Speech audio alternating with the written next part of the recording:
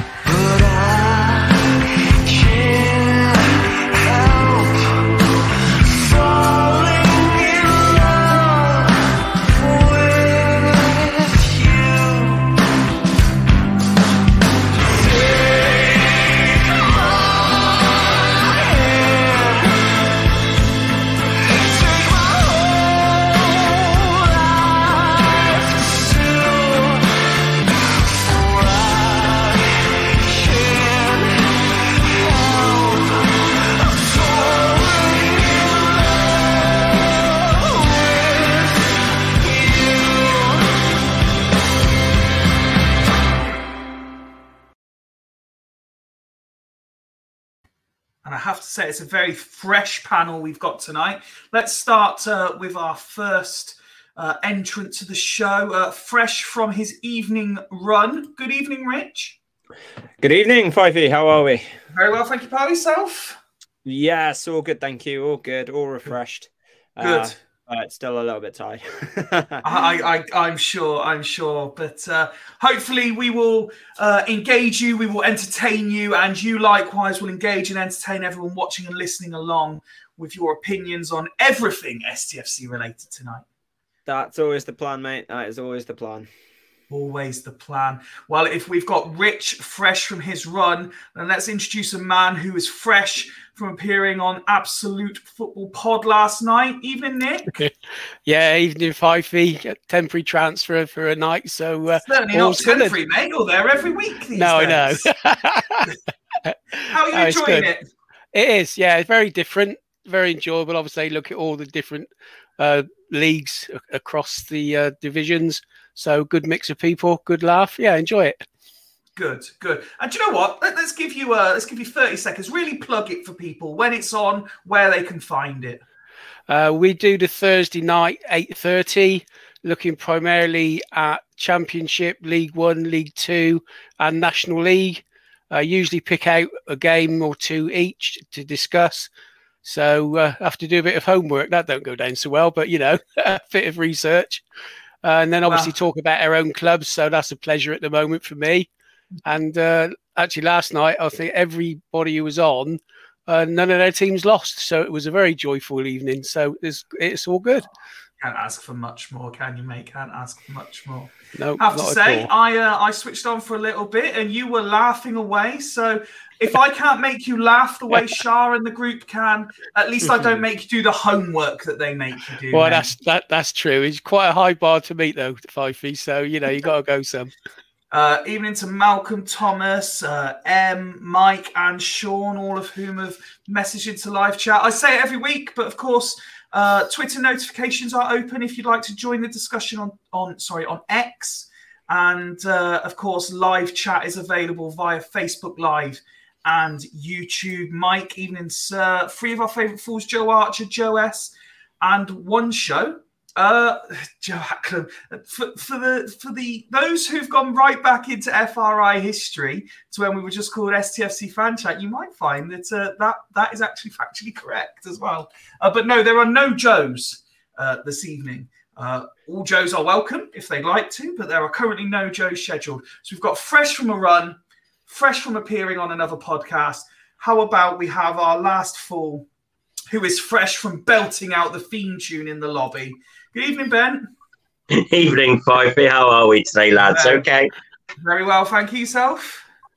Yes, marvellous. Do you know what? That we say it every time we're on, but those opening credits, they should release that. That's probably quite good. That I do like it. I sing along every time. I do bounce out. I love it. You do. It's a joy to behold. Guys, I was saying off camera that I've fallen for the don't judge a book by its cover. I was in Asda and I saw the famous sort of burgundy label and decided to get myself a Dr. Pepper. Didn't notice until I got home. It was the white label nonsense with 0 sugar. So forgive me if I'm flagging, but fear not, because I've also got the heavy stuff ready as well to get me through. I am rude. Evening, Joe. There is one Joe at least live in the chat. But Fifey, have you got the fried Mars bar to go with it? I haven't got the fried Mars bar, namely because I don't know anyone under the age of 72 who owns a deep fat fryer. I do have Mars bars in the house, but no deep fat fryer. My next door neighbour does own a chippy, but unfortunately I'm presenting live, so I can't run and ask him to do it. Wifey, I was going to say, just to Mike Dixon's comment in regards to One Show Joe Acklam. Unfortunately, One Show's already been taken, so we can't really have that name on somebody else. That's trademarked. It's trademarked for Gary. So, yeah, One Show there. Sorry, Mike. As is customary, we have a food-based opening question for you before we get into the proper topics. And this week, I've decided to cover 2 major topics that the FRI panel love: talking food and taking the piss out of each other. So today, what I would like to know, and from everyone in the chat as well, I would like you to describe any member of the regular FRI panel as a piece of food and why you are describing them as such. Ben, as our resident, with the exception of me, as our resident food expert, the man who brought packet rice and ketchup to the masses, please describe a fellow member of FRI as a piece of food and why. Come on, you've got to give us at least a couple of minutes to think of someone they go through the panel. Time on this show, you know this. I know, it's so hard and you go to me first. Right, let me think. Get on with it. I think I would go for... I can't. Oh, can I get back to me in a second? I need to think. Oh, you're such... It's a cop-out, but I do need to think. I'm trying to go through everyone. I'll give you one, Fifey. Go on then, Nick. Show Ben how it's done. I've got one for Rich. Okay. And it's strawberries and cream with a glass of champagne. And there is a little connection to that, which if he thinks about it, he'll know what it is. And it's, no, everyone wants to know why you're describing Rich as strawberries and cream in a glass of champagne. Because there's a little Wimbledon connection there, and there's a little story behind it. So it's all about Wimbledon. Let me show you how to do it properly. Joe, straight in there, no messing about. Fillet steak, Nick, refined, needs tender loving care, and a housewife's favourite. Bless you, Joe. Garth, no messing about. Rich would be caviar. Rich, have you got one? Yeah, I got one for Ben. Rice and ketchup. Oh, thanks. That's pretty much great, isn't it? Yeah, rice and ketchup. That's what I'm known for. People go, "Hey, rice and ketchup." Yeah, thanks. No one quite knows why, but once tried, loved. I'm presuming, Rich. Yeah. Look, don't mock it until you've tried it. Honestly, smash your rice, microwave it up, ketchup, mix it in. No, sorry, can't do it. Does the job. Yeah. Kieran likes it. He's come out and said he likes it. If Kieran is the standard, as much as I love Kieran, if Kieran is the standard you're basing this on, then I might just... That's a very low bar. I think Quality diet. Ben, Quality have diet. You got one now? Do you know what? No. Too busy answering else's. You're too busy answering everyone else's. I'm too busy listening to everyone else's and that, and I'm trying to think of one that's actually quite nice and funny, but everything I think of is a bit corny and crap. That's what we do, Ben. I know. I was just thinking, like, Joe, what can I think of Joe? And first thing I think of Joe is a nice big steak, because it's fucking nice. No, I don't know. I can't think of one. I'm really sorry. My mind's gone blank. Even Mark, Fifey's Beef Wellington looks impressive on the outside, but is even nicer on the inside. Oh, that's a good one. Oh, Mark, you flirt, you. Thank you very much. You make a young man very happy with words like that. Ben, you are, however, a letdown because I am massive letdown. Everyone I think else of something. If halfway through, if I think of one, I'm just going to blurt it out. Okay, well, just so you know, other people are doing your job for you. Joe saying Rich's Victoria Sponge, sweet and great for hangovers. Oh, I do love a good Vicky Sponge. I do love that. Vicky Sponge is a long way. Thomas, Ben would be a sweet chili sauce. Looks like he could be sweet, but has a kick of spice that comes out of nowhere. Cheers, mate. Yeah, Sean, we're happy to push the boundaries, but I am not flashing that comment up. That's for sure. You know, Fifey, that's a good shout. There's nothing wrong with no. A good. I've never eaten them. Don't think I've ever eaten them. They are fucking rancid. They are lovely, man. Rancid. Lovely. I mean, I don't. Yeah, I'm not a fan of vegetables. Do you know what? They are the favourite of people who have them all day breakfasts in a tin. Oh no. I used to eat them at university. They were lush at the time. Oh, fuck off, Ben. I did at uni. Ben is McDonald's, pure satisfaction and fucking everywhere. Oh. PCM is like prime drink, number one but rarely seen. Oh, that's a nice one. That's very clever. Oh, dear me. And thank you very much, Shah, who, as always, is retweeting our live stream out to her many, many followers. Absolute superstar. Joe saying that Ben is that extra chicken nugget in a bag of 24. Priceless.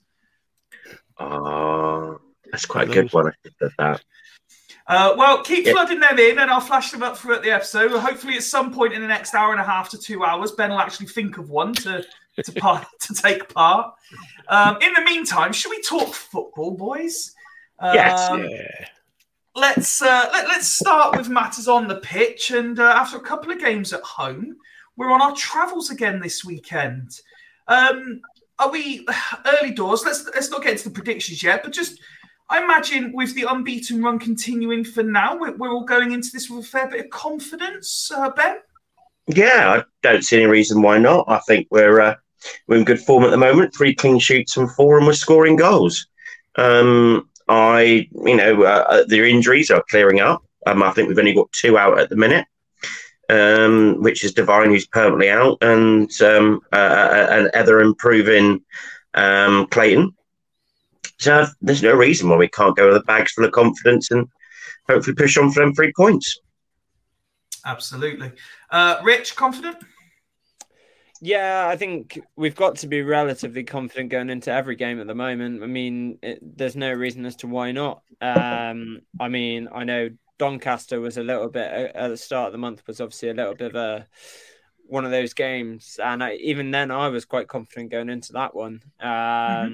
And you can't help not be confident. I mean, we're unbeaten all this season. Okay, Morecambe are unbeaten at home, but we're unbeaten home and away. So and we've got a game in hand. So why should we not be confident? I just think, you know, if we're going into the every game with the same mentality, because obviously we know at the moment everything off pitch is sort of up in the air. Like the most you can do is to actually go out on that pitch and really, you know, give yourself 110% every game. And at the moment, Sorry, Rich, I'm not laughing at you. So just flash this comment up on the screen from Danny, and instead of doing the traditional love heart symbol that people do, Nick's just done this weird sort of... My fingers got mixed up. He's done the sun. Love you, Danny. He's getting the goggles out. Love you, Danny. Cheers, mate. Carry on, mate. Sorry. No, it's all right. I was getting to the end anyway, but I think we should be going into game, even if say we did lose the game yesterday, we should still be going in confident, because I have no doubt that we're going to put in a good performance either way. I believe Sean is correct here, Nick. He's commenting, did I hear Morecambe's top scorer is suspended? I believe that's true, and that's another reason we should be going confident, isn't it? Yeah, we should be. But if you look at the league table, and I know everybody says the league table doesn't lie, but at the moment they're lying down in 16th. Sorry? It's early doors, yeah. Don't look at it. No, but it's they're on 10 points. They win that game in hand. Like us, they've got a game in hand, and that puts them in the playoff positions. So, I think they're a decent side. And obviously, as Rich said, they've unbeaten at home and they've lost all their away games. So obviously, it's suggesting that in Woody's absence, we can use the term false position. Yeah, absolutely. Why not? He's not here to get upset. He's not here to get upset. I would say Morecambe are gelling pretty well. Yeah, so it will be a tough game, but as we've said, I think this league is so even. To me, it's more even than a lot of people say, and I think any team in any position, is going to be a really hard one, and you could easily get beat. So, I listened to Flynn today, and obviously he talks the talk, and at the moment he's delivering. He knows what's needed. We need a good fast start. We don't need to allow them to settle. They're obviously confident at home. It's quite a compact ground, but I think we've got enough quality with the 11 that will start the game on the pitch to get the 3 points there. No, absolutely, and it's a great point. Let's talk about ourselves then, and obviously the most attention is on the attacking end of the pitch. It was a quieter affair last time out, Ben, than recent games, but that's not necessarily a bad thing. We still had the ball in the net. Young had one of his quieter games, but other people stepped up in his absence. Are you confident that the goals are going to keep flowing? Yeah, and may I just start before I saying that Nick is like a box of milk tray because the ladies love him. Hey! Right, okay. Now we can go. Yeah, no, actually, I think you put it quite well, Fifey, because before the game, you said, I want Swindon Town to win a 1-0 game where it's a bit scrappy. I want us to do a performance where it's not, where we're not at our best and it's not a basketball game. Yeah. And it pretty much was that, because we played a game of football that they came with a game plan. They came to spoil. They came to dull the game down. They came to frustrate. It was a bit, even though we played okay, it was, we looked like there was only one team that was going to win the game. And I think we did quite well. We easily could have scored more goals. But we've done winning a different way. We've done it where our midfielders, because Young was quiet, Austin was one of the better players, but reasonably quiet.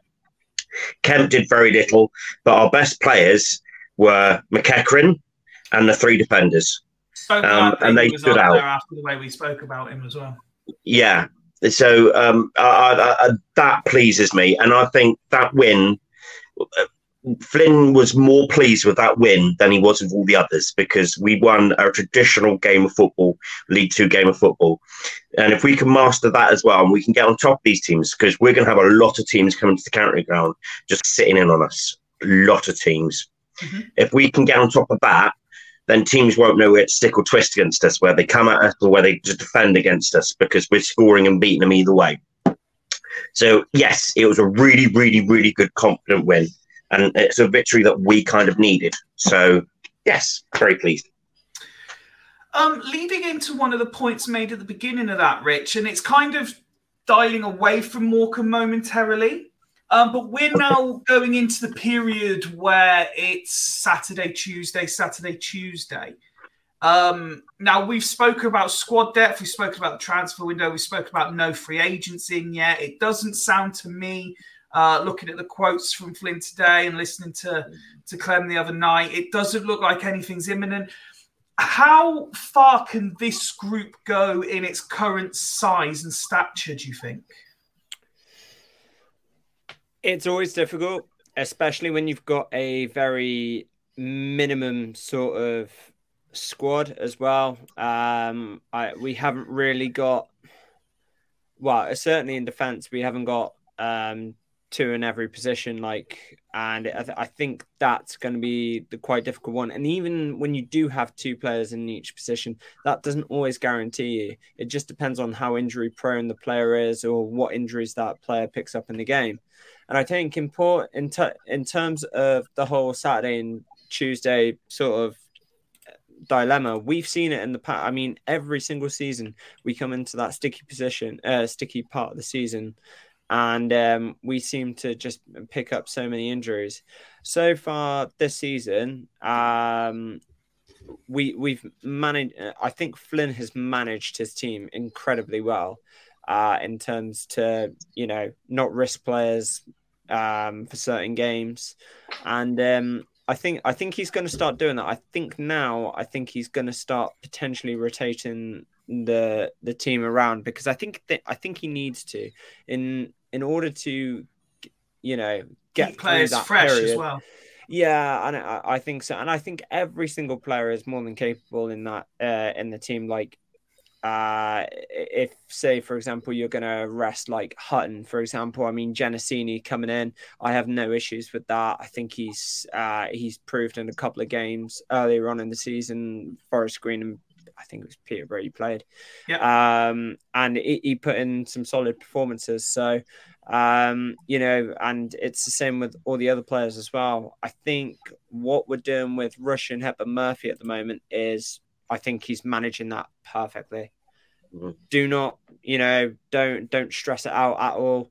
We know he's very injury prone. We know he's just been stuck with so many injuries at the moment, and we've got to manage him. And I think Flynn's doing a fantastic job at the moment. Bringing him on as an impact sub, and he's having an impact every game. The last two home games that he's just come on as a sub, and he scored 2 goals. So, that's the perfect thing that we're doing. And, I'm very happy with the way that it's, and I'm not really too concerned. It's when we get into that period, our team's going to start going at us because they know we're vulnerable. And that's some things you just can't, you can't do anything about it. So it's very difficult. But I believe Flynn will be. I believe Flynn will hopefully be able to get it, and hopefully we'll have our 2 players that are injured at the moment. Hopefully we'll have them back very soon. Yeah, of course. With those comments in mind, Nick, are you expecting much in the way of changes to our usual starting 11? Probably not too much for the next couple of games. Because if we can kick on and get max points on those, that keeps us in a good position. But there will be changes next month. Obviously, we play Bradford, so Young's not going to play in that. And then we play MK Dons at the end of the month as well. Yeah, that's right. So whether he changes it before, because we've got Notts County on the Tuesday, whether he brings Hepburn Murphy in there to give him a game, and then he's fully, match fit for Bradford. Then we've got Reading in the EFL Trophy. Don't know what's going on with them winning 9-0 the other night. So, and it was a totally changed team as well. So all their youngsters apparently. So that's going to be. Who did they play? They played Exeter. I thought it was their full first team. Exeter. No, it was all fully changed side. Was it? Yeah, different. Oh, all right, fair enough. Yeah, he said he brought all the youngsters in because he said he's got a real good squad of youngsters there. So, so we got some tough games next month. So I think there will be changes. Kane came in the other day and did a decent job. Shay's been coming on doing a decent job, left wing back. So we have got options, and whether Clayton's going to be fit enough. The one question I got. Obviously, FBT's 1 booking away from a suspension. Is it only league games, or if he got booked against Bradford, would he miss the Reading game? Does it work like that? No, he can't. He can't sacrifice himself for. No, if JPT is its own entity itself. Yeah, because I think the EFL trophy has got its own restrictions because you can only change a certain amount of players, can't you? I believe from the in theory, otherwise you get fined or something, don't you? Exactly. So I'm not. Fines are fine. Yeah, we're good at that. Yeah. We're used to that. But there is a cut-off at some point. That I don't know what point of the season it is, but there is a game where if 5 turns to 10, he's just got to go like 6 or 7 or 8 games before he's going to get suspended sooner or later, because I can't see him going 10 games without a booking. Let's just hope it's after October. Yeah, that would be good. But I think we're going to be okay. So it's all good. Okay. Sorry, excuse me. Looking at the game itself tomorrow, then it seems an obvious question to ask, but when you consider the form of all the players, and every week we seem to be highlighting someone different, it's not just the 2 or 3 that everyone expects. Rich, who are you expecting to be the key cog this week? Are you expecting maybe a reaction from Young, or are you expecting McEachran still to continue to rise to the occasion? Nah, listen, look, I think in terms of Young, I think we've still got manager's expectations. I think we can't expect him to. We just can't do it. We can't expect him to be going in and scoring 2-3 goals every game. I know he didn't score any last week, but and I don't want to use the words that Mark Hughes uses because I don't believe it. But at the same time, though, Young has got the confidence at the moment. And, as long as he's helping the team, he's not there just to score goals. I mean, of course not. We weren't even sure. Like, we were all like, alone from Bradford, Jordan Young. Like, really? Are we sure about this? Like, and obviously he's come in with full power and started scoring a shitload of goals. So, I think it doesn't matter who's scoring the goals, because I think all of them there, they seem to be a very tight-knit group. And, I think, they're all there to help and chip in goals. And we've seen that all season. Obviously, we've seen 3 games where we've scored, 2 games that we've scored 5 goals and a game that we've scored 6 goals. So, everyone's there to, chip in and all that kind of stuff. And I think I don't think he had a bad game last week. No, he didn't. In fact, I thought he was massively influential for the second goal with Hepburn Murphy. He held the defender off, and the ball literally rolled straight to Hepburn Murphy, and he scored the goal. So as long as he's helping in situations like that, it's what I've been saying about Charlie Austin all season. I don't care if he's not scoring the goals, as long as he's there to help and chip in when he can. I've got no issues with that, and as long as we're winning, I don't care. I don't think. Obviously, Dan Kemp and Jake Young have been the 2 players that have really stood out so far this season. That's fair enough. But I think every single player in that team has got a role to play. And I think every single one of them could be a potential star by the end of the season. And, obviously there's going to be players out there that's going to be like, I want to be the main man. But I think really they're in it. I think they're tight knit. I think they've got a good gaffer behind them. And I think, I don't think there needs to be a standout player. Nick, Rich referred to chipping in there. And it's fair to say players are. It's not just the Young show. It's not just the Kemp show. Obviously, Austin got on the score sheet again as well, and he's been widely talked about. We've seen FBT score. We've seen Doak score as well. We talk about the quality in the midfield and sort of the supporting role behind Kemp. It's generally McEachran and Seydou Khan. Do you think there's a need maybe for them to be a bit more involved and chipping in as well? Well, it depends what you mean by chipping in. Just in terms of goal tallies. No, not really. Khan, to me, he's pivotal to the way we play, and if he keeps doing that holding role in a bit of protection and cover for the more creative midfield players.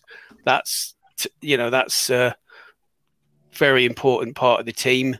So if the centre backs can score a few more, that's always useful. We haven't had that for quite a few seasons where we've had nobody scoring from that position. So, at the end of the day, I mean, Flynn's already said it. He said he don't care who scores as long as we win the game.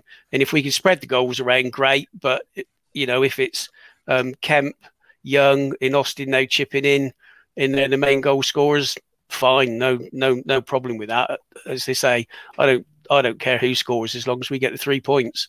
But it would be good. The more players it do, it makes it easier for the team. But there's no real concerns there. So we've got good options. Garth saying here that Khan hit a rocket last week. I think he's got a few goals in him. It's nice we've got goals all over the team. Ben, I wasn't avoiding you, but there was a particular question I wanted to send your way, because if ever there was anyone to use superlatives to their absolute epitome, it's you. I'm just scrolling back to find the comment from Mark, which highlighted this point. Here it is. He said, forget our forward line for the moment. The consistency of the back three has been key. And Dokes is quite possibly one of the most exciting players we've signed defensively in a long, long while. So go on, have a minute or two to wax lyrical. About Dokes. I agree with Mark totally. I think the big advantage of Dokes is he's so young that he can only get better. He's a fantastic carrier of the ball, and he's got all the attributes to become a top player. And eventually he will leave Swindon Town, and he'll leave Swindon Town to a good club, and he'll go on to have a great career in the EFL. I think we've got ourselves a little gem, and I totally agree with Mark. I think he's got everything really that he needs to be. He could quite easily slot in and pull right wing back if he wanted to. He's so comfortable on the ball. He can do all the defensive duties. So again, he's the best signing that we've had that's a permanent deal this summer by a long way. Totally agree with Mark. 100%. It's not often I do, but this one I do. Dokes is jokes. Dokes is joke. Rich, I asked you earlier about the depth of the squad.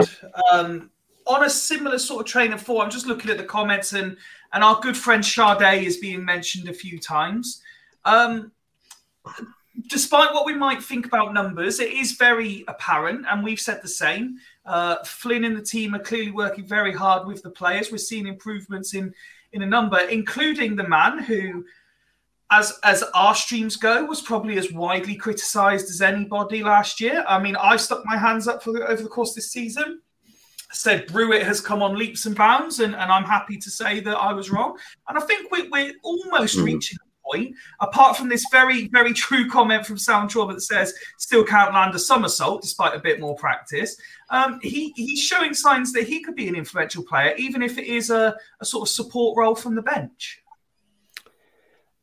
Yeah, I think the last bit that you said there, support from the bench, I've not seen enough of him this season to say that he's going to be a starter. And even going back to last season, when he started games, he was just I'm going to be really honest. He was he was absolutely shit. But later on in the season, when he came on as a substitute, it was like watching a different player. So I don't see that. I get from obviously a management side of things, and obviously going into this Tuesday Saturday, but I just don't feel confident, especially with the start that we've had and the players that are playing in the positions that they are. I don't feel as if he is strong enough to be holding, especially a left wing back position. Maybe up front, maybe striker. I don't mind. But I just, he's not. He's a quick player, but once he goes forward, he doesn't track back. That's the problem.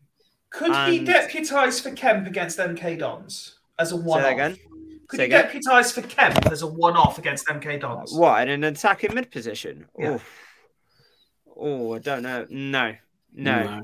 No, he wouldn't. No, I don't think so. I think if you're going to do it anytime, do it when Young can't play against Bradford, for example. So play him as the spot striker. You've got to play him as because I know it was pre-season. I know we were playing against like teams like Morecambe and stuff like that, but he was able to pick the ball up and everything like that, and you know.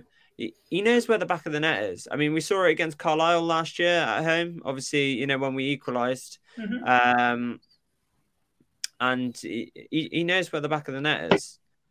Play him in that position where he knows he can get a shot on goal because he can shoot. That's probably the best part of his game. Arguably the best part of his game. So I would not feel confident playing him a left wing back at all in the slightest. No. Okay. No, fair enough. I think he's all right as backup, as left wing back, behind the Wackway. The number 10 thing, I wouldn't be dead against it away from home if we're counter-attacking. Take the goal against Crawley, for example, where he did play that number 10 role. He did play behind the front two. And it was a break that he scored. It was a lovely long ball that he controlled and hit.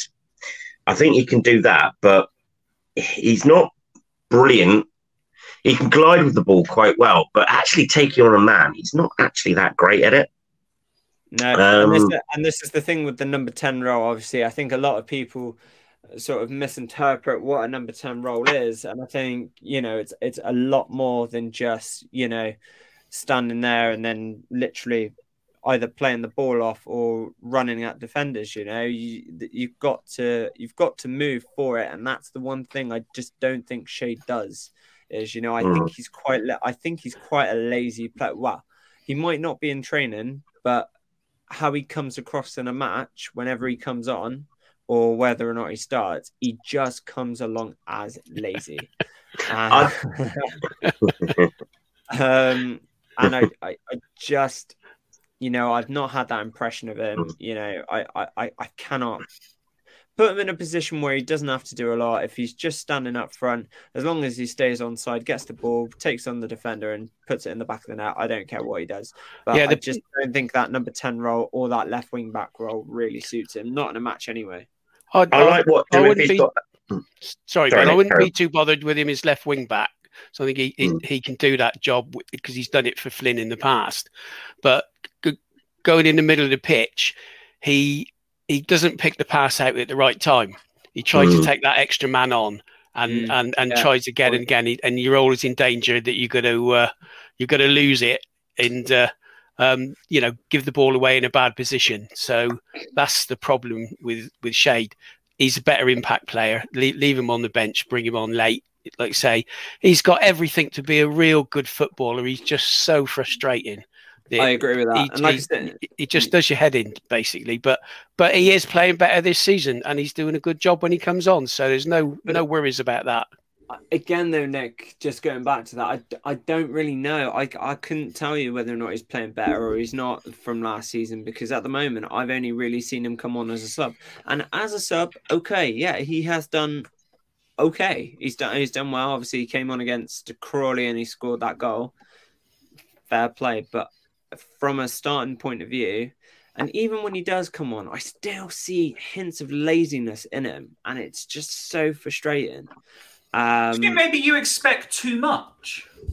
No, I don't know. Not from that position anyway. Not from a left wing back position, because left wing back, you need to be fit. You need to be going up and down that wing. And that's why it didn't work for Iandolo, you know. But Uwakwe seems to be doing it relatively quite well.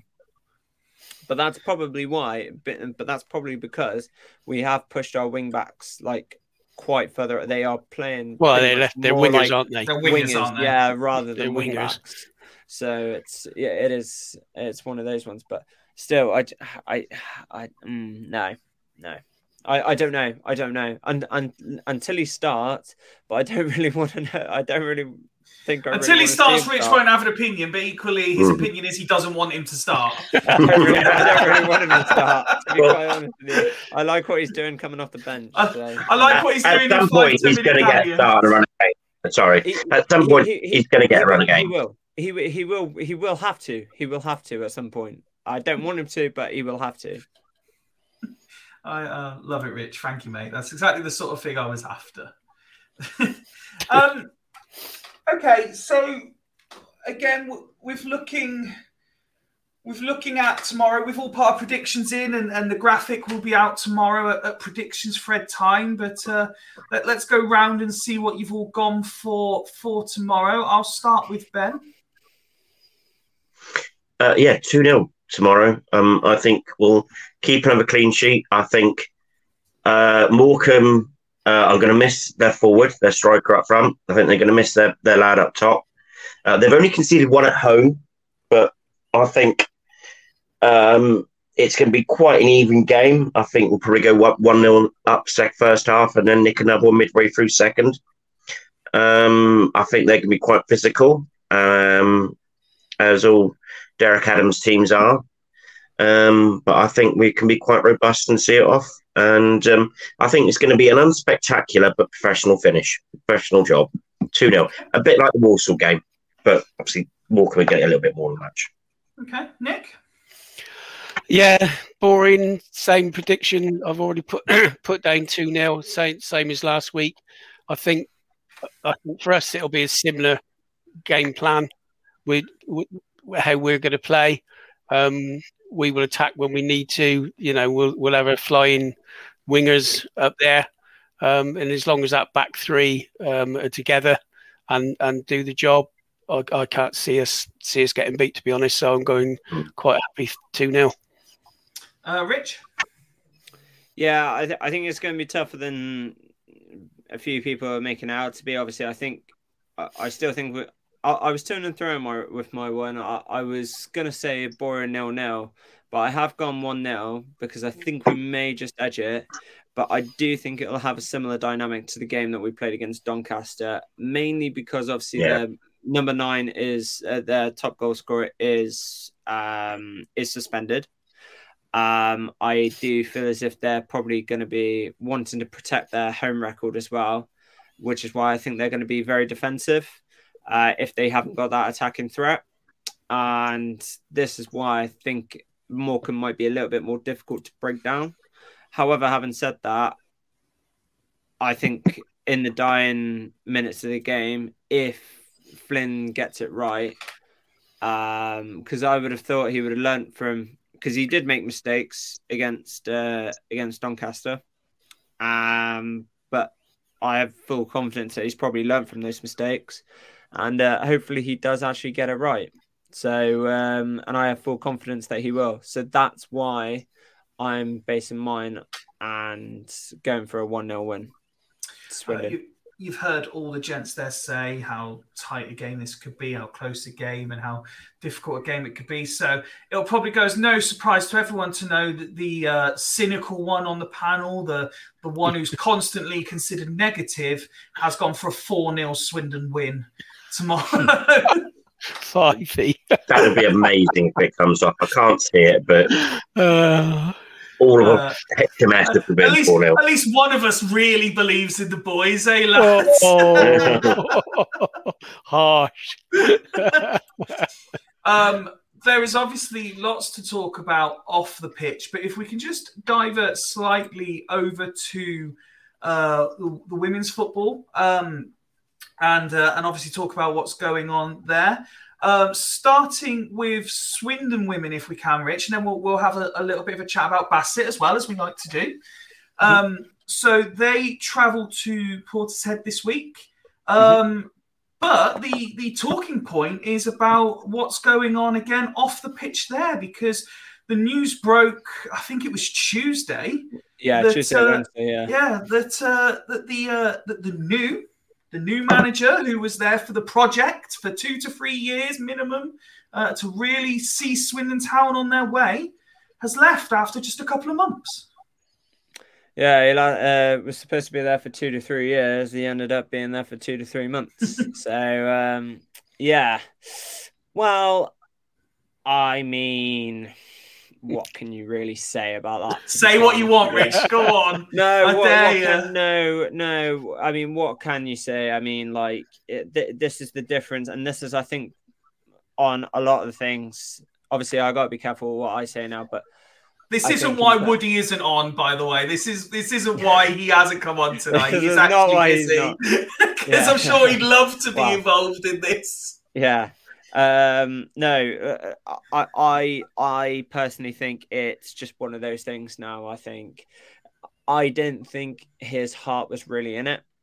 I think he came into obviously Swindon Women, not really having much of an experience. I don't know if he had any sort of, I don't actually get where the interest actually came from that either. Like I don't know if his heart was fully in it, and I think at the end of the day, I think he's obviously taken an offer that seems to be more appealing than being in the 4th tier of women's football. So, being in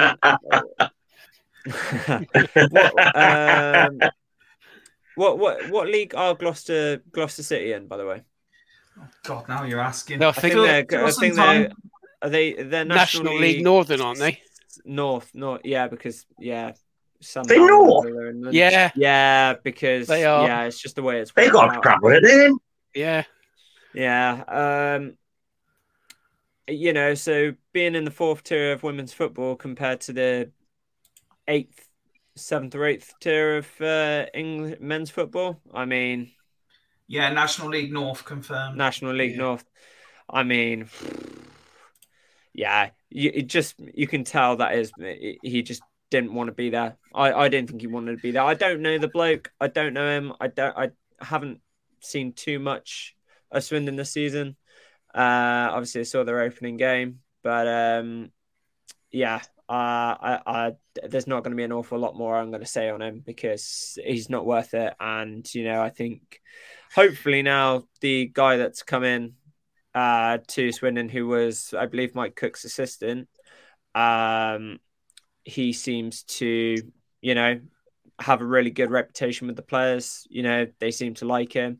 And I'm not really too sure what his coaching history is like, but I think, hopefully now, hopefully they can progress and proceed.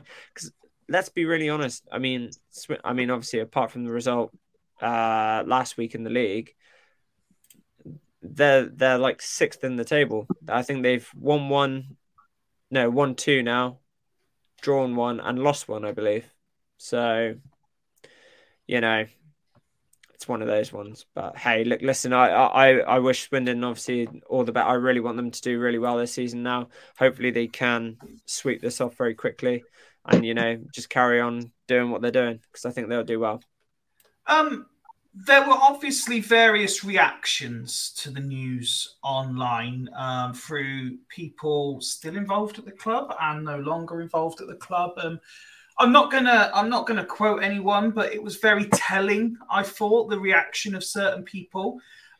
One thing that seems to, I could be wrong, but at least from what I've seen, kind of gone under the radar, and I think it's because mixed with the knowledge that there was going to be that conference, that sort of online Zoom Teams chat with Clem on Wednesday, and people just not believing in the advisory board notes anymore. There was something I spotted when I went through that hasn't really been spoken about as well, Rich.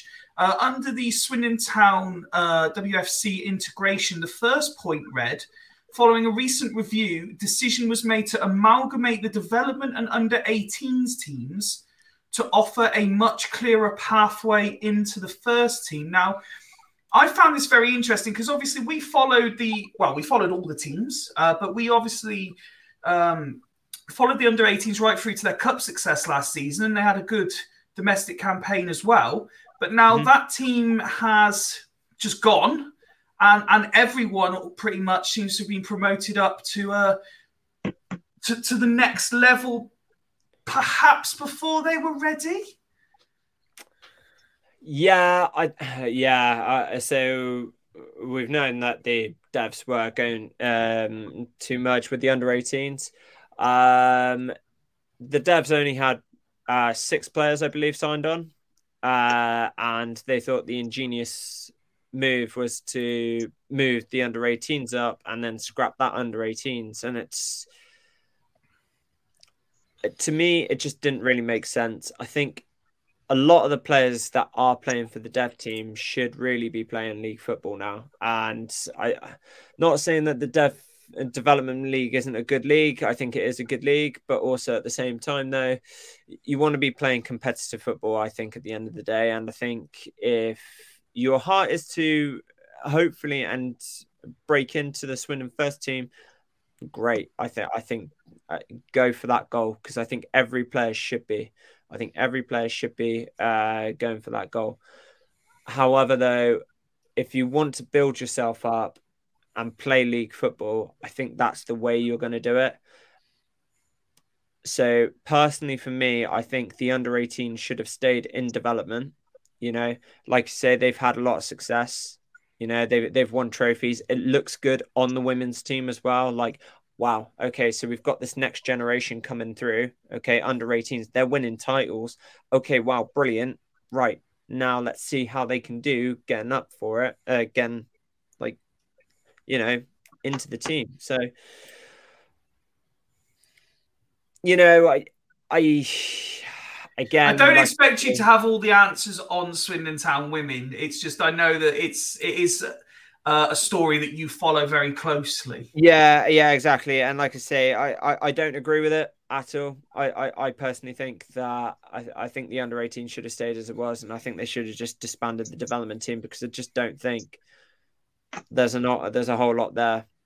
I just don't think there's a whole lot there. So for me, and I might be speaking out of turn, I'm purely speaking for myself and not as a representative of FRI as a whole, but as an outsider who is watching, who is building on an interest, and who is trying to gain information to be able to have factual conversation about this. I often rely on the likes of yourself, on Woody, on Mike, to help inform me on the goings on. But as an outsider, I look at it as a whole over, say, a 6-month period, and I see a club that was really connecting with its fans, really building something, scrap that plan, bring a man in who's evidently, and this might not have been the impression that other people had, but evidently wanted to use the name Swindon Town as a stepping stone. Rip apart the squad that was connecting with the community. Now, credit where it's due. The teams are certainly in recent weeks put in some good performances, got some good results, certainly scoring lots of goals and entertaining, much like the men's team. But ripped apart a squad that was really connecting with the community. Now being a major part of disbanding a successful under-18s team. And this, again, I'm talking as an outsider, not knowing all the information. But for me, a pathway says you go from here to here to here. So if you're taking out that bottom rung of the ladder, so to speak, I don't see how that's offering a clear pathway. Like you were saying, to go from under-18s and then step up, I get that. But to take out what many would class as the youth development side of it doesn't make sense to me.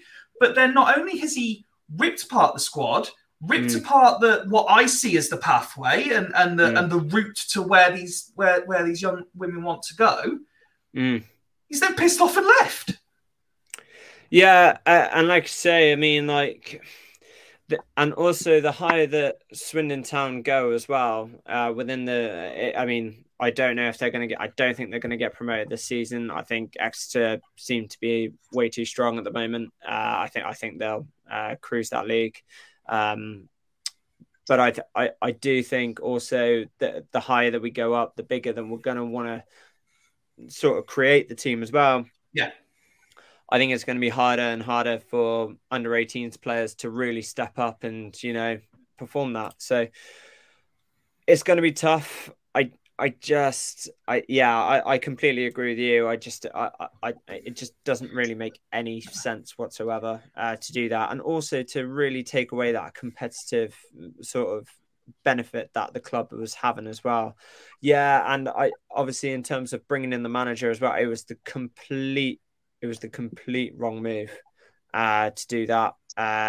They should have waited at least to the end of the season to review it, because, like you say, they were going on a really good run at the time of when Lally, unfortunately, and KP were obviously told to leave. And it's a massive shame, but unfortunately, that's the way football goes. Unfortunately, and sometimes it works out for a club, sometimes it doesn't. Now, obviously, that everything like that has happened now, and I think most players that have left Swindon have found a new club, and they seem to be happy, which is great. I personally hope now that the new manager, so Mike's kindly put in some background to the new manager, who's actually had, experience in the women's game. Forest Green, obviously they had an unbelievable season last season. They didn't quite get promoted, but still, from where they started to where they are now, I have seen a couple of their games as well, actually. And obviously Cheltenham, they're obviously a really, really good club in Tier 3. They've got many different teams below them as well. They've got a reserves team, they've got a development team, they've got many teams in the women's game. They really take their women's game very, very seriously at that football club. So, it's really fantastic to see that Swindon now have that, and that all that experience, and hopefully now that will propel them, because it's just a wait and see game, and I hope it all works out for them in the end.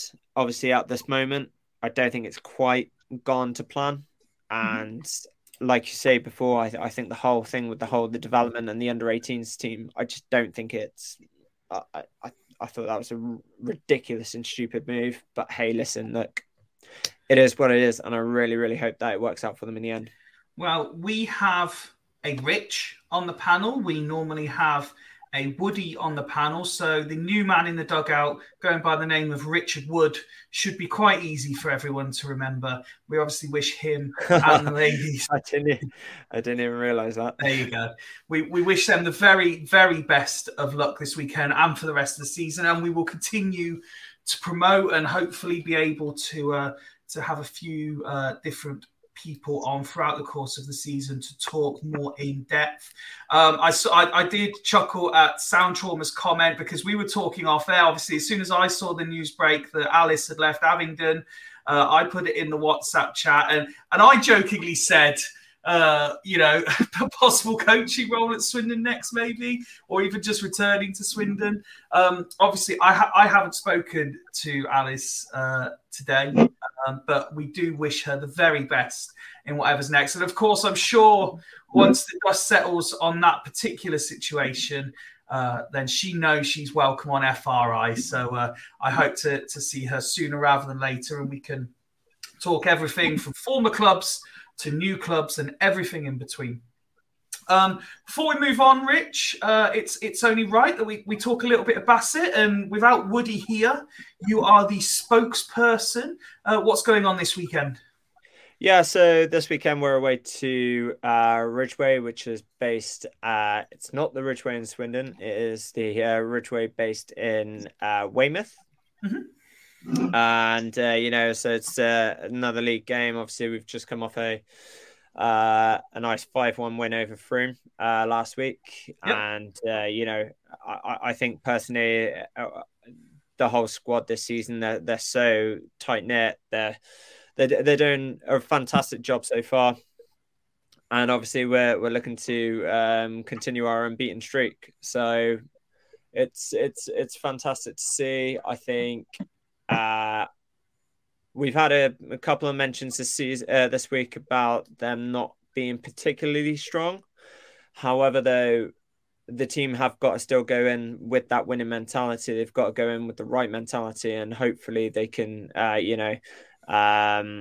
get some good minutes and hopefully, get a win for us, which is, I have no doubt that they will. But we've got to turn up at the end of the day, and that's the same with every game that we have this season. So, but it's exciting times at Bassett at the moment. Obviously, I'm involved now, so I'm really... wait. Let's just take that out of context. Someone just click that and send it to Woody. It's exciting times at Bassett. I'm involved now, and that's all that he gets said. Woody's very happy to have me. I know he is. No, damn, should have rephrased that a lot better. No, obviously, so, but obviously, I'm really enjoying it there at the moment. Obviously, I'm working with the 2 goalkeepers at the moment. So, but in terms of the whole team as well, and everybody around the squad right now, it's just exciting times, and hopefully we can keep that up and propel back up to where we need to be this season. And next week we will be talking a very exciting fixture, because we will be in the FA Cup, so just keep that noted, Fifey. It's already on the agenda. Oh, fantastic. I'm sure Adam already told you about that. Fear not. We have all your local football covered here on FRI. Well, gents, just over an hour in, I suppose we should talk about the other events this week. Namely, well, there was the release of the advisory board notes that most people seem to completely ignore, and then there was the Clem interview. Now, before we talk about the particulars that people want to raise, I think I want to start by saying I thought credit to Clem for doing it, because there was no official need for him to do it. Yes, there was a need for him to come out and say something, but he didn't actually have to.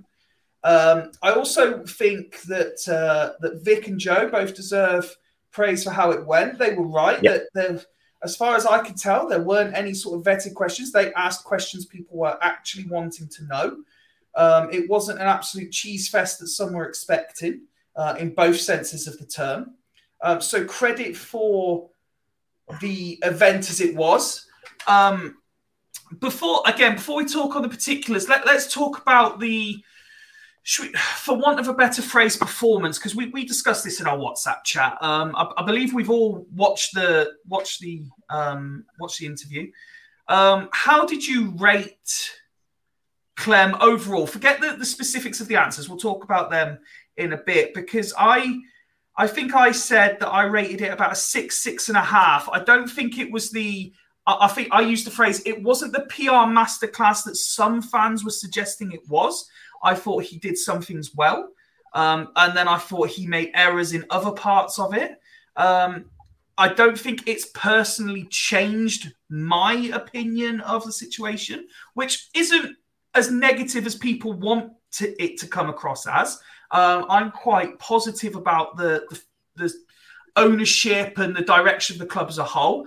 But I said to you guys, my mantra is I'm not exactly appeased by everything that was said, and I will continue to be cynical. But I think overall it was okay. Ben, I think you were just a little bit higher rating than me. Yeah, no, I gave him a 7 because I think he understood. Well, he made clear of the reasons why he did some things. For example, the shares. I think actually what he did to use the shares against the club, especially against someone who's Lee Power. And let's be clear, there was no coincidence that Lee Power decided to call in a £3 million debenture 2 weeks before the announcement of the ownership of the county ground. He's clearly looking, him and Curran, to destabilise that. And that was the whole point of calling it in at that point. So the way when he got about the money was great. I really don't think he speaks very well publicly, and the words that he uses, and maybe his attitude towards the supporters is first class. I think he addressed that in the sense of saying maybe it's not necessarily his intention. I think he said, because he's Australian, maybe he's a bit more direct than people. I have no problem with directness. Yeah, no, I did see some people saying I'm offended he was swearing. I'm like, fuck off, you do it all the time. I'd rather you be passionate. I'd rather you be direct and tell the fucking truth than just to pussyfoot around shit. And, that's it. We're going to get so many complaints. I'm offended that FRI was swearing. I'm not saying... I love the fact that he was honest and swearing. There's just like when he said things like the 50% of the counter going was a gift, and I know later we'll talk about the statement that came out, but it's just stuff like that really was terrible PR, and I don't think he's quite like when he told Rob Angus to give the statement that he did because he just came out of a meeting, so just say this to keep him quiet.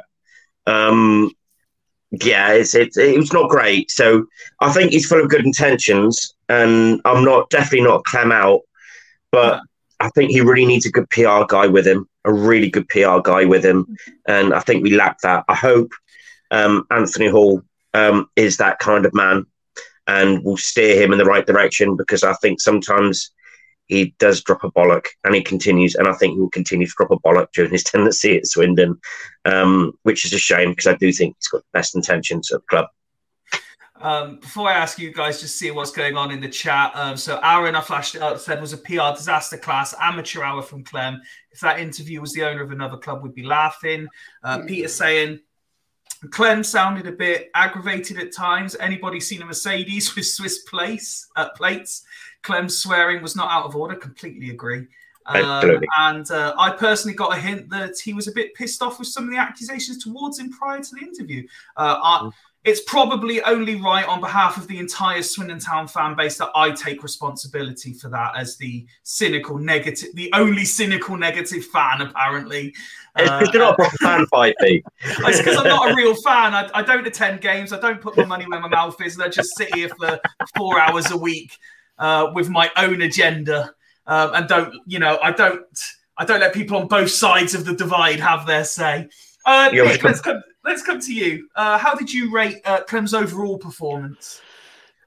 As a performance for what he was trying to do, I'd probably give it about a 5. He is not comfortable doing those sessions. He doesn't like it. He doesn't like public speaking, for want of a better description. It was unscripted. There were questions being thrown at him left, right, and centre, which he didn't have all the answers to. And in reality, you probably wouldn't expect him to have all the answers to. I think the problem Clem's got for me is he's across the other side of the world, and he hasn't got the right people sat back in the county ground doing the support to him that's needed. And I think those previous comments you've put up saying he was a bit aggravated, yeah, he was, and he was getting pissed off at some of the questions thrown at him, because it for a little while it seemed like the questions were from an ungrateful bunch who were just nitpicking and having a go at him for the sake of it. Now, obviously, there were lots of decent questions as well, but that's how some of it came across. And, he's... I think the problem we've all got as Swindon Town fans, we've seen so many charlatans, con men, the whole gambit for as long as anybody can remember. And it all started at such a high bar with Clem. And, literally, it's only got to drop a little bit. A pint like this. Absolutely.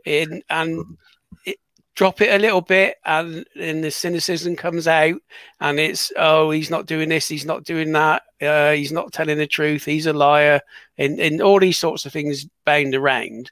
And I made a comment the other week that Clem's been really quiet since we purchased the ground. Now, that might be coincidental. He's got other businesses to run. And I think from him as a businessman, running a football club is totally different than running any other business. And he hasn't had what we've described as proper football men in key positions in the club to take some of that load off of him. And I think that's a problem. But I will say fair play to him. You know, he fronted it up. I think a lot of chairmen would just have put a statement out and wouldn't have gone on a live show to answer questions direct. So give him credit for that. You know, and let's hope it all moves on and, you know, we move forward. Okay. I think Rich, he needs. I think he needs to come on FRI, and we'll give him a proper grilling. could you imagine? Just we're fighting talking Craig. we're talking solely about his performance, not the specifics just yet, Rich. Yeah, no worries. Okay. Yeah, no, I think I said in the week, I rated it probably about 4.5, and even then, I think that's a little bit generous. I just, you know, he just didn't seem like he knew a lot. Like I get that at 5 o'clock in the morning in Australia. Okay, fair enough, but in his previous interviews, he says he never sleeps anyway. So I just, you know, what difference really does that make? I'm just, he just doesn't seem he knows a lot. I don't think he knows enough. I think he did put maybe a lot, maybe now that I think about it, maybe he did put too much on Rob Angus's shoulders and he relied on him too much. Which isn't a bad thing because that is his job at the end of the day as a CEO, and maybe the job was too tough for him.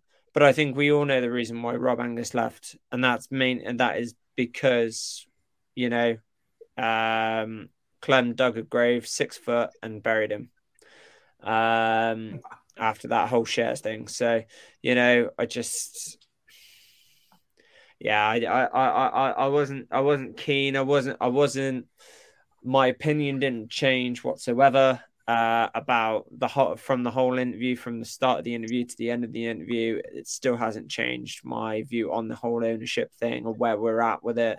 I think many more questions needs to be asked. And if I was Clem right now, I would be I'd be watching that interview back. I'd be cluing myself up on all the questions that were asked and making sure that all the due diligence has been done.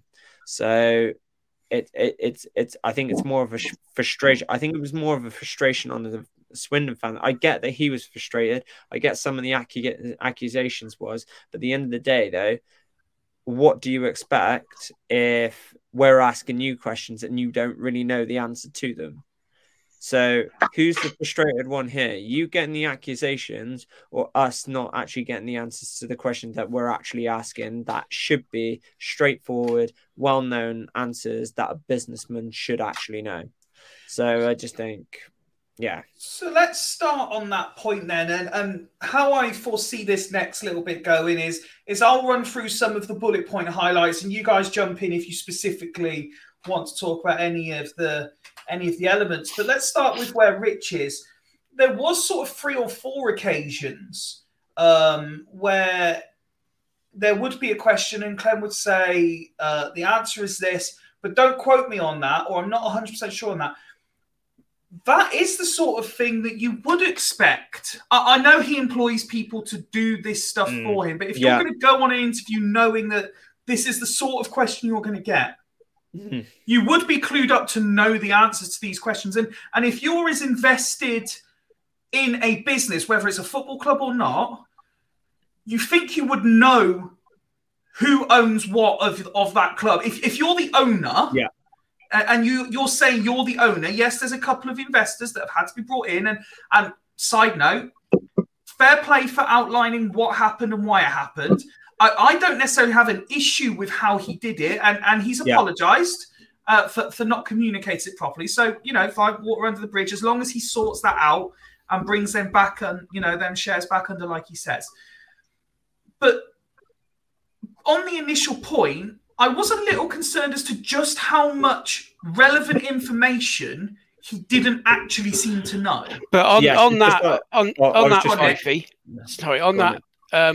I would rather he says that and is straight than give and sorry, Woody, what I would call an HR polished crap reply that you get from a lot of people. And to me, he's in Australia. He doesn't micromanage the football club. He should have people at the football club that are managing different elements of the club, and he wouldn't be expected to know everything. Now, he should be in control of all the things at high level, but not down to finite detail as such. Like signing off the finances. Yes, there's things that he should know. But again, I'm quite happy that he said, I don't quote me on that because I'm not 100% sure. Basically, was what he was saying. Now, it's better for him to say that than try and bullshit his way with an answer that turns out to be wrong, because then he will get crucified. And he's on a lose-lose whichever way he does it. So, but I would rather he's honest and upfront on that basis from my point of view. So my thing on that, Nick, is that, and just going back to the whole thing. So he didn't know the name of the parent company that is invested in Swindon Town, or that is on Swindon Town. That, number one, is actually quite a big concern. Like, you should know that. You're like, I can't remember what it was called. Oh, I can't. You should know what it's called. Sorry, that is fact. That is how we've got all our information. Yeah, we've just gone on Company's House, and that is how we've. Because they do think that we're not aware of all this. I deal with it every day. Okay, that's part of my job. Let's not forget, football fans can't do their own research before formulating an opinion. Well, clearly not. But and I agree with you, Nick, in terms of, if you don't know something, say that I'm not too sure, but I will go back and check it. True. Yeah. Agreed. However, saying that, what I don't, and this is where the trust issue comes, and this is where I can't really trust him at the moment, is in terms of the whole share thing. Rob called him and said, "Oh yeah, we've got a bit of an issue here. All the fans are asking what the hell's going on with this share structure. Why is such got this amount of shares and this such shares?" And he just came back with a bullshit approach, right?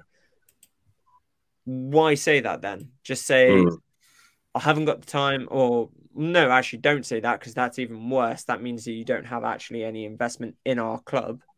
But surely you should have just excused yourself from the meeting, said, this won't take 2 minutes. It's a simple explanation.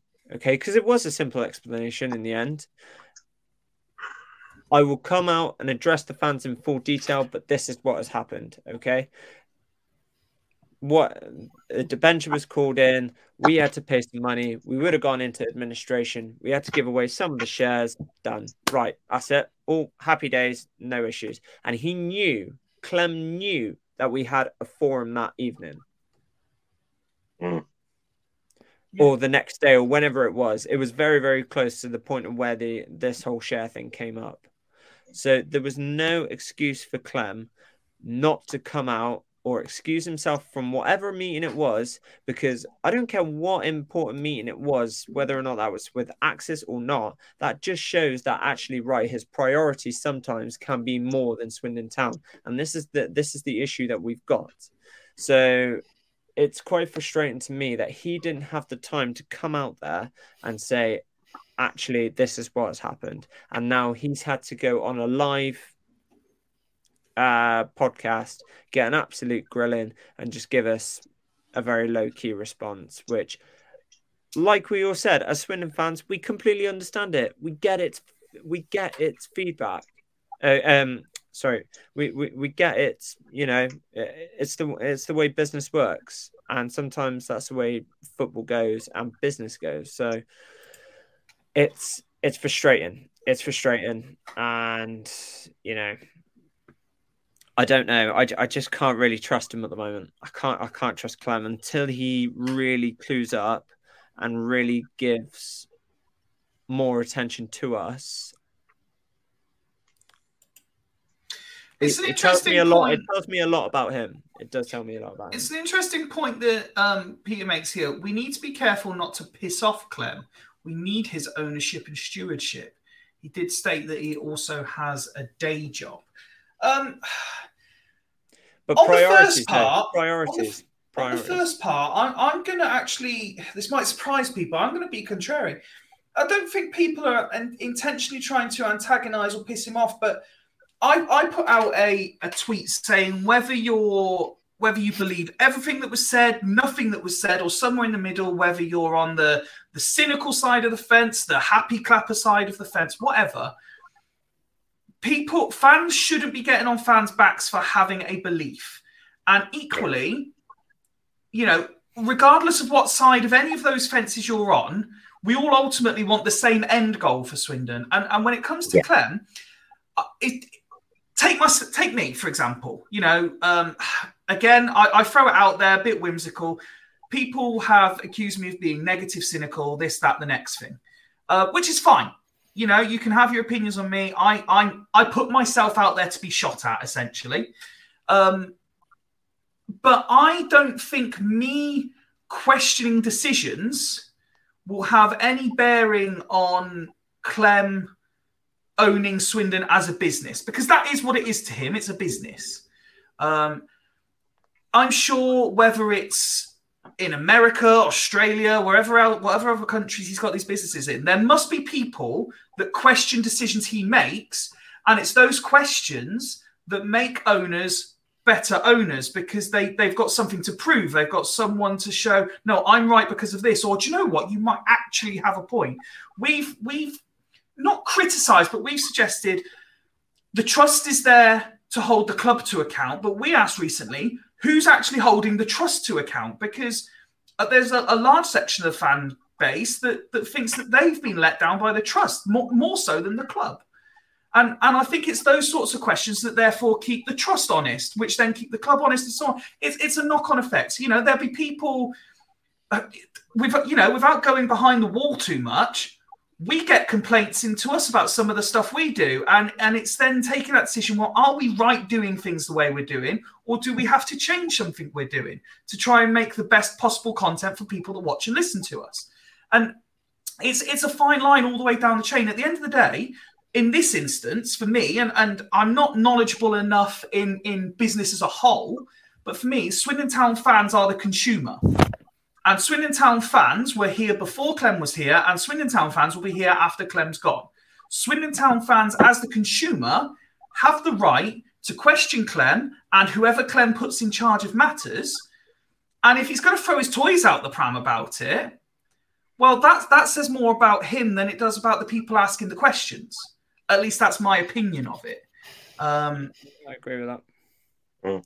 There were various elements that we're going to talk about, and I'm going to try and go through as many of them as possible. That there was a couple of statements, as we said, that weren't quite accurate, and we'll come to the main one in a minute, because obviously there's been a statement go out in the club website just before we went live.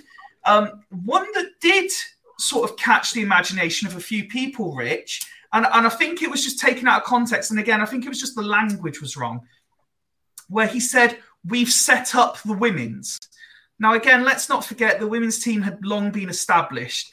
And I think what he was trying to get at was they've set them up with an integration plan and with a target for 3 to 5 years to be at a certain level. But you can understand, again, language is a very important tool and can either be used correctly or will be used wrongly. And in this case, I think wrongly, because it's almost as if he was trying to take credit for Swindon Town having a women's team. But I think that's the context of commenting. Again, Fifey, people will take that on board. How they will hear what they want to hear. Well, for me, what he was saying is we've integrated the women into the football club, and they are part of the club. They wear the club shirt. They play on the county ground as much as possible, and it's all under the family of Swindon Town Football Club, whereas they weren't before. That's what he was saying to me. Now, like you said, other people are saying, well, he's taking credit for setting up the women's football team, and they've been about for, however long it is. So you can read into what you want to read into in what your take on what's happening. So I think that is unfair of anybody to take it anything other than it was bringing them into the fold of Swindon Town Football Club, in my opinion. Rich? Yeah, like you say, I think in terms of the interpretation, obviously, we've got to remember that obviously the Swindon women, they celebrated their 30-year anniversary, so it's very contradicting when he goes and says things like that. I think a lot of people knew exactly what he meant, and I think everything that he did say, I think we could tell. But like you say, wording is so crucial, and especially when you're coming out and addressing fans that actually do know about the history of this football club.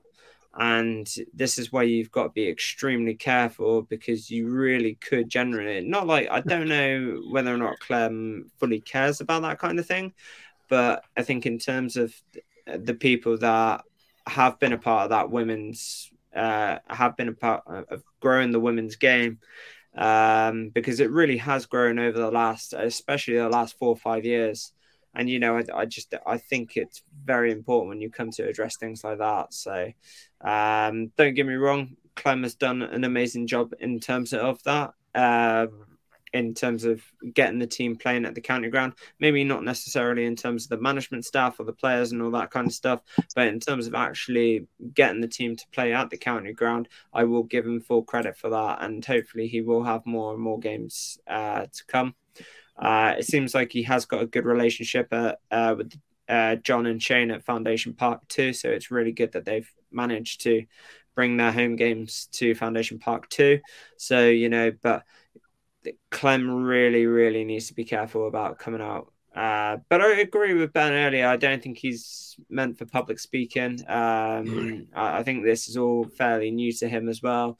So, but I think Clem has had enough time now to adjust to this. And I think it's not like he hasn't done this before. So there's one thing about being confident about doing it, but also you've got to do sometimes what you need to do. In the interest of fairness, we've been doing this nearly 3 years, and most of us are still shit at public speaking. True. Yeah, that's a fair point, and myself included. But still, I think in terms of it, he's okay. Let me rephrase that then. Okay, so he's got to be prepared for the tough questions. Yeah, he's got to be. He's got to be doing it, whether or not he's confident about. Sorry. Confident. I think you dug your own hole there, Rich. I know. Whether or not he's confident about delivering it and saying the right things, or whether or not actually he knows his facts.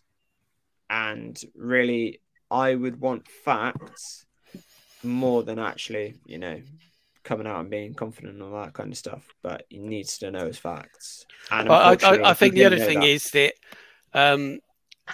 any owner needs to understand that fans are more invested in the club than they will ever be.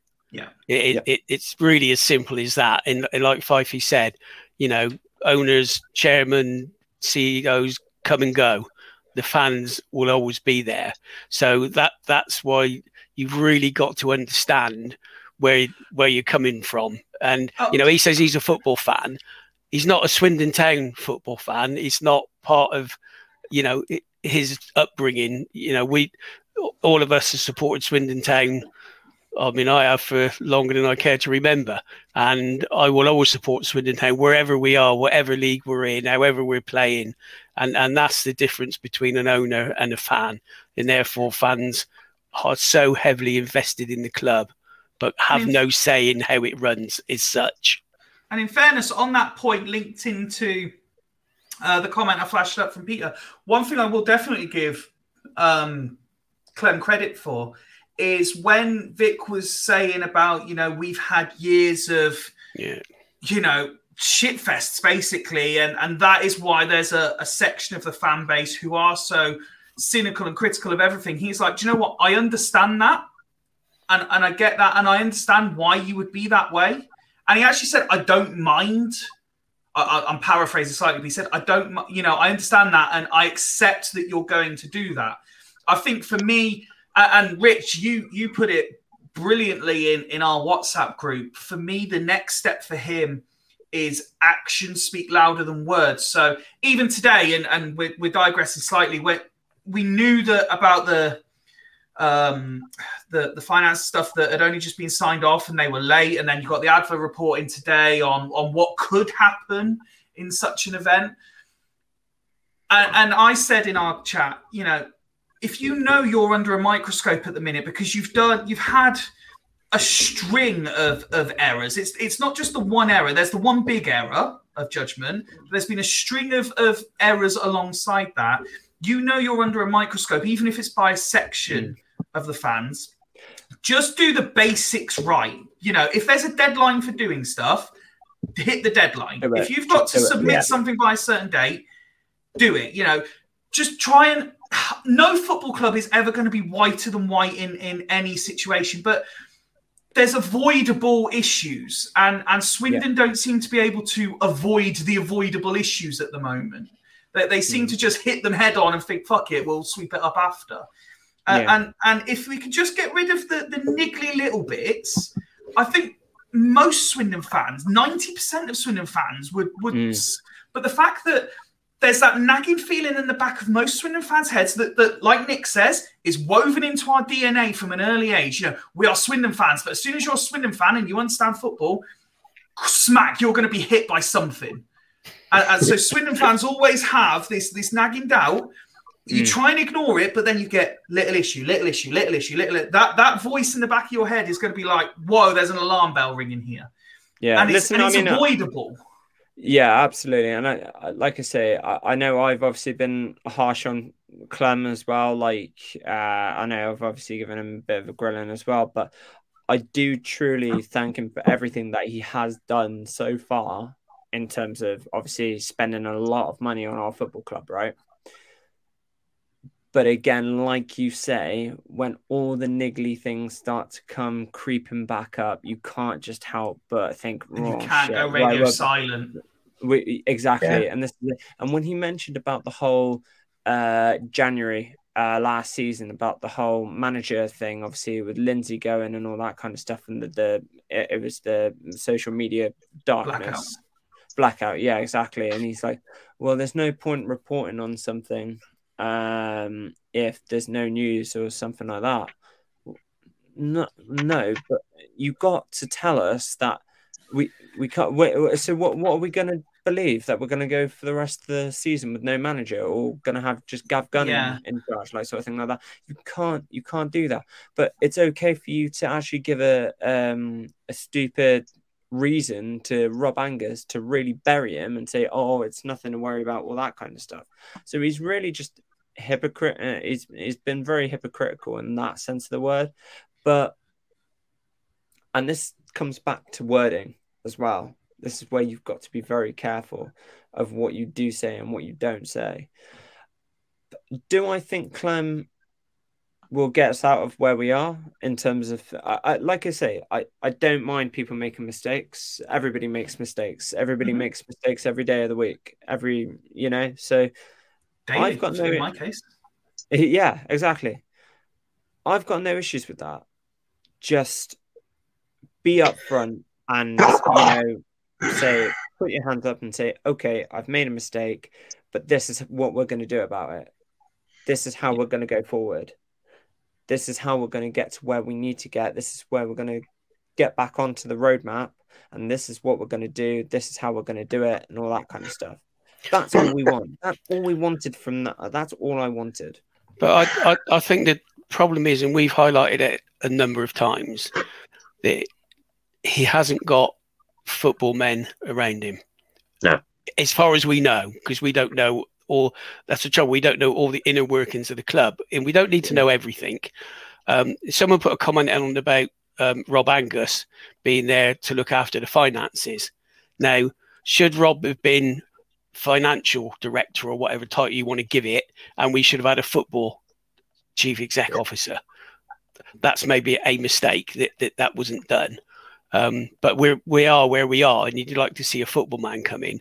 But Fifey, can you flash up that last comment? Because people have criticised the club a number of times on these types of things.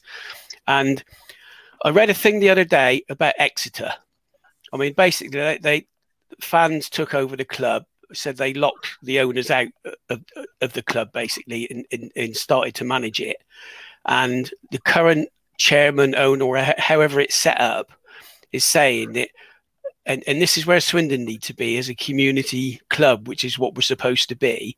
They engage their community in running that club, and they have volunteers. And the chairman asked other clubs saying, "Oh, do you have volunteers helping?" And they're saying, "What are you on about? Why would we have volunteers?" And they say it saves them, and I can't remember, I might be quoting the wrong figure, but 250 grand every season from voluntary work that people do because they're invested in the club as a community. Now, he's saying there's nothing wrong with asking people to do that if it's done in the right way and they're involved and bought into what the club's trying to do. And that's where we should be.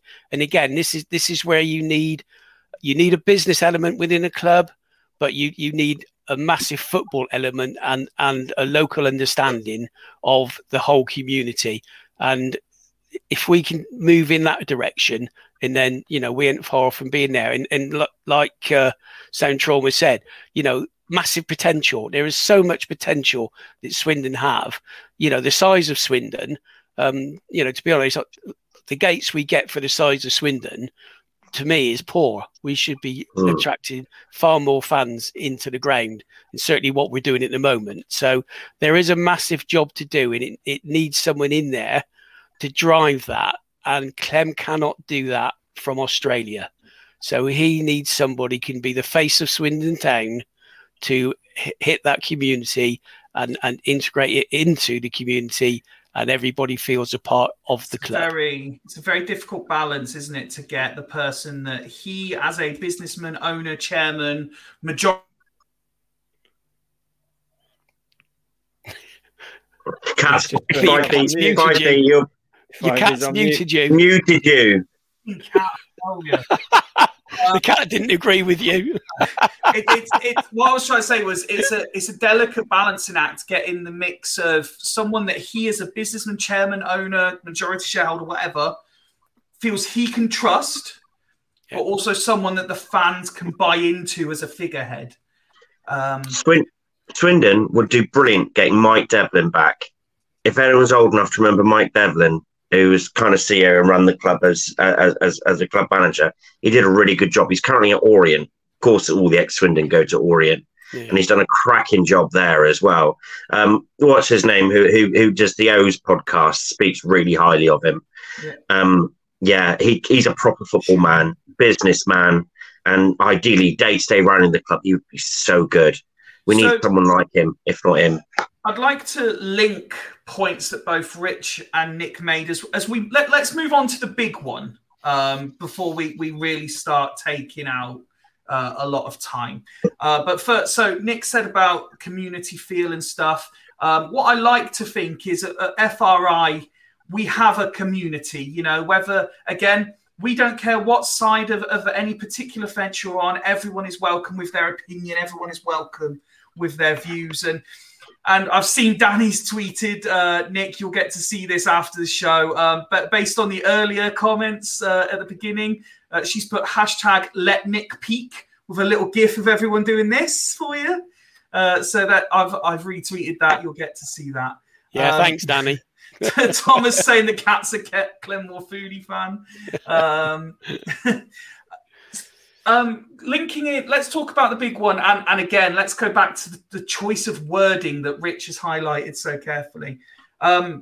Nothing aggrieved more people on Wednesday. In what was an attempt at quite a positive hour or so, nothing aggrieved more people than Clem saying he gifted the fans 50%, the money to buy 50% of the county ground. Now, we'll go on to the statement that was released in just a moment. Rich has already put his hands up. He wants to say something. So there has been a statement. If you haven't seen it, there is a statement out on the club's website. We'll read it out in just a few minutes. But Rich, on this point, it is very understandable why so many fans were annoyed by this, isn't it? Yeah, and I think it comes back down to wording again, like I say. But again, it's going back to the fact and actually understanding as to what it actually was. Now, I can guarantee, we know this for a fact because we were told about this even when Lee Power was still in charge, that when the whole buy-in of the football club was going through, 50% was going by the fans. So this was not a Clem thing, but this was also not a Lee Power thing either. This would have been in the will of Nigel Eady, that 50%, if I'm going to put 2.7 million or however much it was into buying the club, I want 50% to go to the fans because they deserve it. So I can understand. I don't think it was, again, like I say, it came back to the wording, and I don't think gifted is not the correct word. I think it didn't help that it was reiterated either. Exactly, and he kept saying it as well, and this was the annoying thing. No, it wasn't gifted. Well, not by him. Not by him, but also it's just not. It's.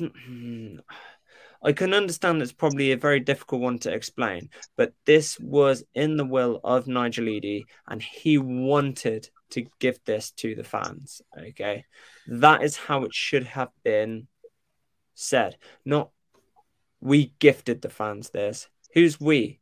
Who's we? We there's no we. There's only one person, and that's Nigel Eady. So and Clem would have known this as well. Exactly, and I just. But however, I will back up Clem Morfuni because 50% is obviously his, because he has put an awful lot of money into helping us get back into a good position financially as a football club. So from that point of view, I've got no issues with that. Just next time, please use the correct wording. We know what you mean. But again, it's like in any interview. Well, see, this is the problem. I actually think on this one, he's just got it wrong. I think he has pretty much meant what he said. And that's why when we read the statement out in a minute, there's not actually an apology in there. It's just a reclassifying of what he means. When he turns around and he says, technically, because I own Swindon, that was my money, I think he genuinely believes that that's the case. I think, I don't know.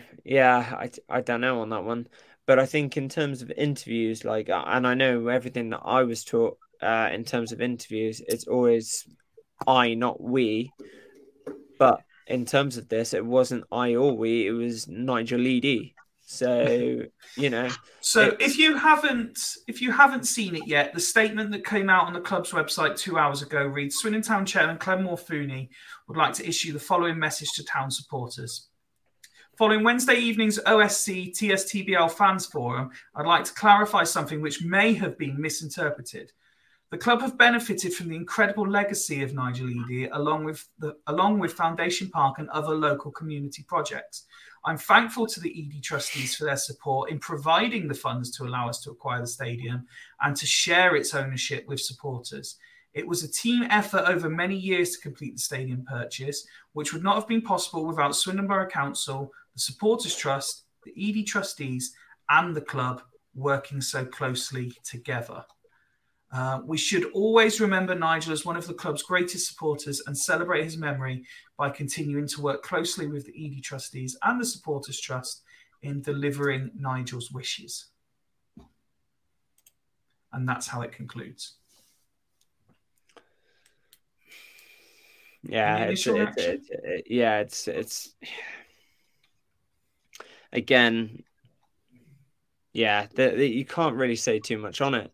It's so annoying. You can see from both sides of the plate, really, that obviously I think both people are very frustrated about it. But obviously you can tell that the fans were. It's like when he says you were gifted it, it doesn't feel as if that we deserve it. We put our very hard-earned money into the club every week to help you as well, to financially stabilize it as well. So when we're not getting a clear answer as to where all that money's going, that we're helping put into the club, you can tell as to why we're getting frustrated on that side of things as well. So it's clear answers, it's clear explanations to coming out with it. And unfortunately, and this is why I've just based the whole interview as a whole waste, because there's nothing really we didn't know. We knew from our side of things where it was coming from in terms of the 50% of owning the stadium. But when Clem comes out and makes ridiculous statements like that, and yeah, it's not fair. But does this go back to the point of being direct and blunt? I don't think it really has much relevance, but you can tell from that side of things at that point he was getting quite frustrated. So, okay, Ben, Nick, anything you'd like to add to this particular topic? Yeah, it's a bit of the noises of the backing truck, the beep beep beep. He's just really trying to get himself out of a little hole that he put himself in. Obviously the statement's very nicely worded, and obviously it's an explanation of something he maybe should have said the other night. I just think he had. I think what he said when he gifted, I think that's what his general belief is, and he's just trying to make it a little bit better, making amends when he's thought about it. Actually, he's been advised, so that's not gone down. and he's probably they come out with this. But this is when the trust issue with Clem comes back into things like, right, well, if he's not explaining things clearly now, how can we trust what he says in the future? Like, do you know what I mean? Well, yeah, as I say, I do think he means well, but I just think some things he's just not got a proper grasp on it. I think he does mean well, but I think he's just not got a proper grasp on stuff. I think he's got a lot of spinning plates. I think he lives in Australia. I think he left a lot of the day-to-day running to the CEO, and he's just basically advised and he oversees things. He's told when deadlines are up and he just signs it and pounds it off. He probably didn't have a clue that the paperwork was late for the company's house. He probably didn't have a clue. It's just like, well, where's the paperwork? And Rob's not there anymore, though it should have been done months ago. And he says, well, Rob should have given it to me. He should know these things, but he leaves it because he's running Access, and he just leaves it for the CEO whilst he's in Australia. So a couple of big things. He'll pop up every 6 months ago, and he'll come on and then he'll probably have more of an active role then. But when he's in Australia, he's leaving it for someone else to sort. And he's just the man that signs the checks. I think that's generally it, really. And I think he's just something he's just not got a proper grasp on. I'm not going to waste time on things that I think were genuine, just an error, but not like a negative error, just a slip of the tongue or blank of the mind. I saw some people pulling up on Roof on the Town End. It very clearly meant Stratton Bang. I'm not going to rubbish the man for that. There were one or two other bits where perhaps you look at or you listen to what was said and you question sort of, again, is it interpretation? Is it style of delivery? But again, I look at it and I say he didn't have to do it. It's not exactly gone to plan, but it was okay. And I think the main things that people wanted to know about were covered. And there was some degree of answer, so we can only approve of that. Ben, you've been told, you've been caught. We've had a tweet to say, Ben, concentrate on being on Fools Rush In, not on Twitter. Could you please listen to your other panelists? I do listen. I have been listening. It's just something caught my eye, which I've said in the group as well. And there's a couple of things. I do listen. I'm sorry if I'm not, but I am listening to both Rich and Nick. Well, he did. On the lighter side of things, let's not forget that he did say that he loves the club. He loves playing football with everyone, whether it's at Foundation Park or whatever the school is that he couldn't remember the name of. All the other generic stuff that you'd expect did come out.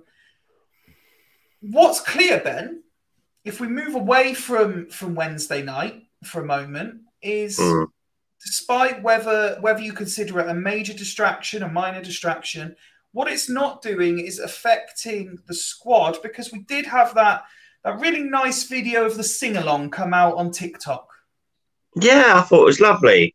Yeah, obviously it's the same song that was last year, but I think that's not important. What is the important as the camaraderie that's clear there, that's obviously there between all the players when they all like piled on each other and had a laugh and had a bit of a giggle. It is obvious that that's not fake or put on. They are quite a nice little tight-knit group. Flynn is very right in saying that he actually wants the right character now into the group, as well as the player. So he's been very selective who he gets in. Well, he has to, because everyone that he actually wants for equality reasons keeps turning us down. Well, yeah, that as well. But cynical. Yeah, yeah, you made me laugh. In order to have a very good season, you have to have a good dressing room. It needs to be non-clicky. They all need to work for each other. They need to get on. They need to have each other's backs, and they need to be friends. And they look like they've got each other's back. They look like they gel. They look like a group of mates having the time of their life. That's Ben, what you want. Much like us. I have to. Sorry, Ben. I have to disagree with you on that one. Just going back, it's the same video as last year, and we saw what they were like last year. It was the same thing. You know, they were all jumping and buzzing about and all that kind of stuff. You know, no, it's the same thing. So I, in terms of the whole, you know, tight knit, I'm sure they are. I'm sure they are. But just comparing the two videos, well, nothing's changed. Number one, and number two, you stood the other side of the hallway. Yeah, come on, let's not talk specifics now. Let's just next you'll be telling me that Jonah was singing in a different pitch or something like that, and he wasn't. So, I don't know, mate. As someone who can't sing half as well as him, I wouldn't know what pitch he was singing in. But it's easy for that when you're winning. Yeah. Well, I'm just saying it's not the only example where this has been in the case, but they do seem to get on, are on quite close and quite well near, which they didn't at all times last season. I don't think, especially towards the back end of Morris. The best video clip, and I don't know if you've seen it, were the players arriving before the game, and where they were being greeted by the lady who sells the programs. Yeah. Did you see it? Yeah. And she's having a big hug with Charlie, and he stands in the little kiosk thing shouting, programs for sale. So, you know, he's well up for it. And he's obviously the whole leader, the whole focus in that dressing room, and the guy that is pulling them together. So, again, for any of you people out there that moan about Charlie on the pitch, just go away. Don't even come to the county group. It is definitely Charlie wasn't doing that last season. Man. he's definitely he seems to be a lot more prominent in the camaraderie, and we didn't get that Charlie last season. With his hair. And I think, again, like I say, and I think in terms of saying about the whole character and all that kind of stuff, Sandro said that. Sandro Di Michele said that he wants the right Glasgow character. Rangers, Sandro Di Michele. Say again. Glasgow Rangers, Sandro Di Michele. Yeah, but also, I think in terms of Charlie, I don't think he's ever switched off. I think he's always been that Charlie. It's just the Charlie he's showing on the pitch is a little bit different. I think Charlie behind the scenes will always be Charlie Austin behind the scenes. Oh yeah, he's massive character. Yeah, he's massive character. Big personality. He definitely was disengaged towards the back end of Morris when they fell out. He was moaning when he was getting subbed. He was lots of teapots, hand pots, standing about. It was dreadful during matches. Can we clip that as well, please? It's just Ben saying Charlie Austin was disengaged from the back end of Jody Morris. But the thing is, though, Ben, he got pissed off when he got subbed by Flynn the other week. No, that's not right. He ran down into the dressing room to get a cold towel because he was hot. And he was back in the dugout with him celebrating when we scored. Yeah, at full time they had a massive old hug. They were celebrating together at full time. Yeah. There was no fallout. No, that's all I'm saying. No, that's all I'm saying. All Rich is saying is it's the same video from a different angle. Yeah, pretty much. Yeah, exactly that, and a couple of different. It means nothing. As well. And I'm the one. Let's just remember, I'm the cynical one. You are. Yeah, I just don't. I don't get me wrong. I think it's funny. I think it's good, but also at the same time, though, it's like we've seen it before. I did enjoy FBT not knowing the lyrics. Oh yeah, and not that's true. just clapping along. Anyway, that'd be me. I'd much rather definitely like that than the one that was under Paul Hart, where it was all clicky and everyone had their own sections, and some people, fan players, didn't hang out with others and plotting. Leeds contingent at the time. I'm sure there are many other facets of the Wednesday interview that we could dissect, but I think we've been going for 2 hours. That's more than enough for anyone's Friday night. The conversation will, of course, continue across our socials. By all means, if there's anything we haven't covered that you wanted us to, you're more than welcome to tweet us, Facebook us. I would say Instagram us, but I'm not sure how active that one's been of late. So I would stick to Facebook and Twitter for now until we sort our Instagram out. You can DM as well. If there's something you want us to cover live on an episode, there's questions you want me to put to the guys, you could do that as well. If you see something of interest that might be a good intro question, I'm always happy to let you guys and girls do the work for me so that I don't have to do it. But yeah, anything like that, I'm happy to put to the team as always.